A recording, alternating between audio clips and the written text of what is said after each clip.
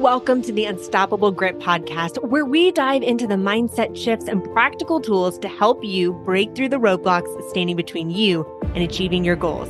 I'm your host, Danielle Cobo, a former Fortune 500 senior sales manager who spent 15 years in the medical device industry and now the best-selling author of the book, Unstoppable Grit.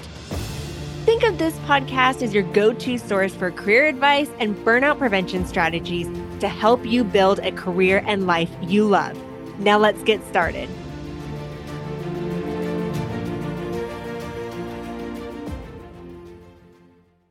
The topic of today's episode is the 7 signs of emotional burnout and what to do about them. Employee burnout is a global concern. In a survey of over 1,000 respondents by Deloitte, 77% say that they have experienced burnout at their current job. 91% say that unmanageable stress or frustration impacts the quality of their work. And 83% say that burnout can negatively impact personal relationships. How do you identify the signs of emotional burnout? And why is it so important? Because it's key to preventing emotional burnout from happening. Here are the 7 signs. Are you feeling overwhelmed and stressed constantly? The second is, are you overcome by fear? Perhaps all you can see is the hurdle ahead and the threat in front of you. The third is feeling restless or irritable. Do you find that the little things that happen throughout the day seem to irritate you? The fourth is, are you escaping situations? Rather than facing challenges head on, perhaps you may be turning to alcohol or bury yourselves in work. We turn to activities that falsely sometimes fill the void. The 5th sign of emotional burnout is we push ourselves past our limits. We try to do everything for everybody else. The 6th is perhaps we find ourselves complaining a lot, complaining at work, complaining at home. We just to be in that negative state. And the 7th is we wrongly convince ourselves that we are not worth living. And there are some people out there right now that are so emotionally burnt out that they feel the only way of escaping and the only way of relieving the pain that is going on in their lives is by taking their lives.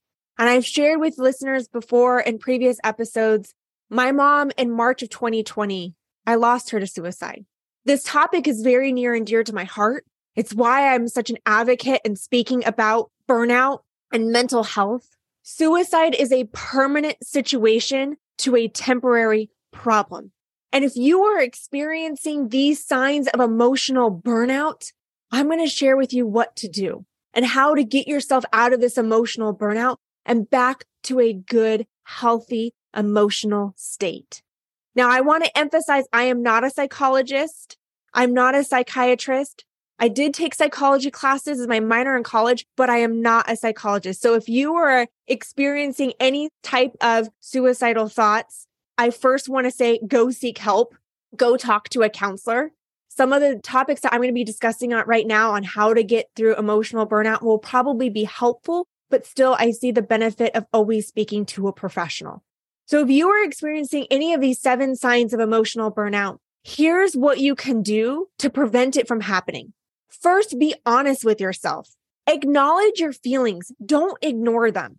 Often when we're experiencing burnout, we continue to just push them down and push those feelings down without truly acknowledging how we're feeling. So if you are experiencing emotional burnout, grab a piece of paper and describe the emotions that you are feeling when you are burnt out.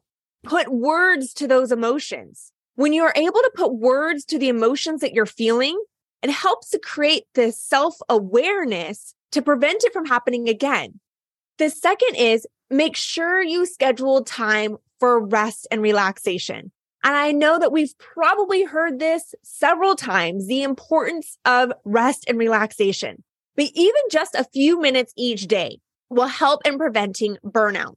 We live in a culture where we live in this state of busyness all the time, and we almost wear it as a badge of honor, but it's really not serving us in life. When you are burnt out and overwhelmed, we have a hard time focusing. We have a hard time having clarity on the tasks that we're doing and what we get to accomplish that day.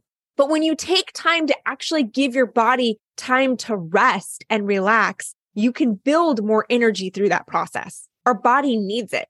When you wake up in the morning, do you dedicate time to meditation or exercise? Do you dedicate time throughout your day to take breaks?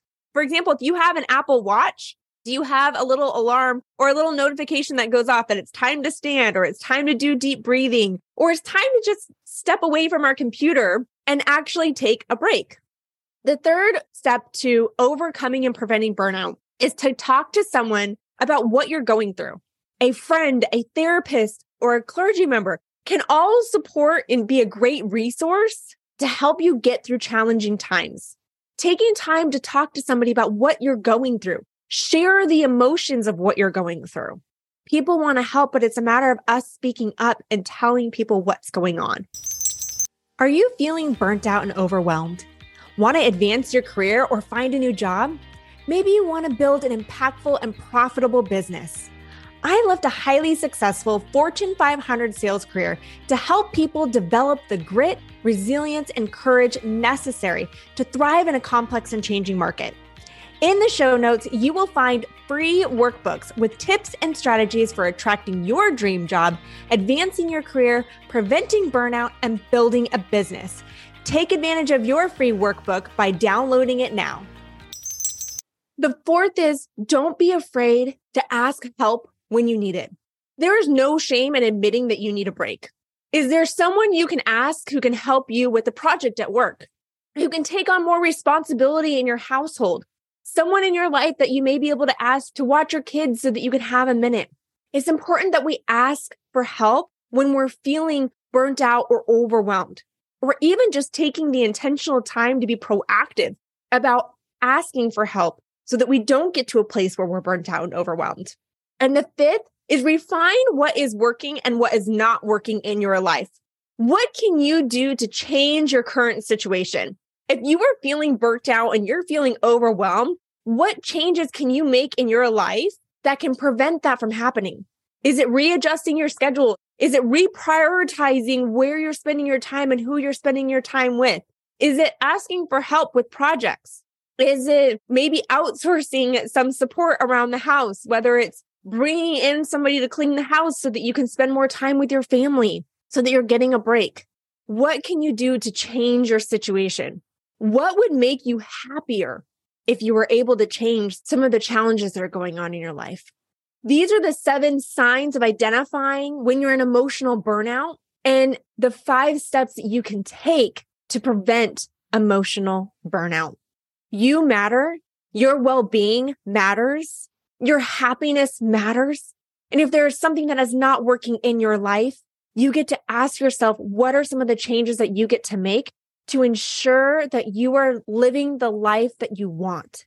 And if you know someone who is experiencing burnout right now, who could use some encouragement to get themselves out of that, I invite you to share this episode with them.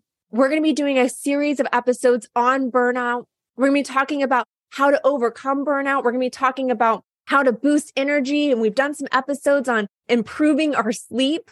Our body is a machine. In order to live our best life, we've got to take care of ourselves first. I know we've probably been grown up to always say, take care of others, take care of others. And yes, I'm a big believer of that. I love doing volunteer work. There is a lot of fulfillment of helping others. But in order to help others, we've got to take care of ourselves first. And when we're able to quickly identify the signs of burnout, then we can take the appropriate steps to prevent it or to course correct when we're experiencing burnout. Again, if you know somebody who is experiencing burnout, if you may be feeling a little overwhelmed, please share this episode with them. And like I said, we're going to be doing a series coming up on burnout. Thank you for tuning in, and create an intentional day.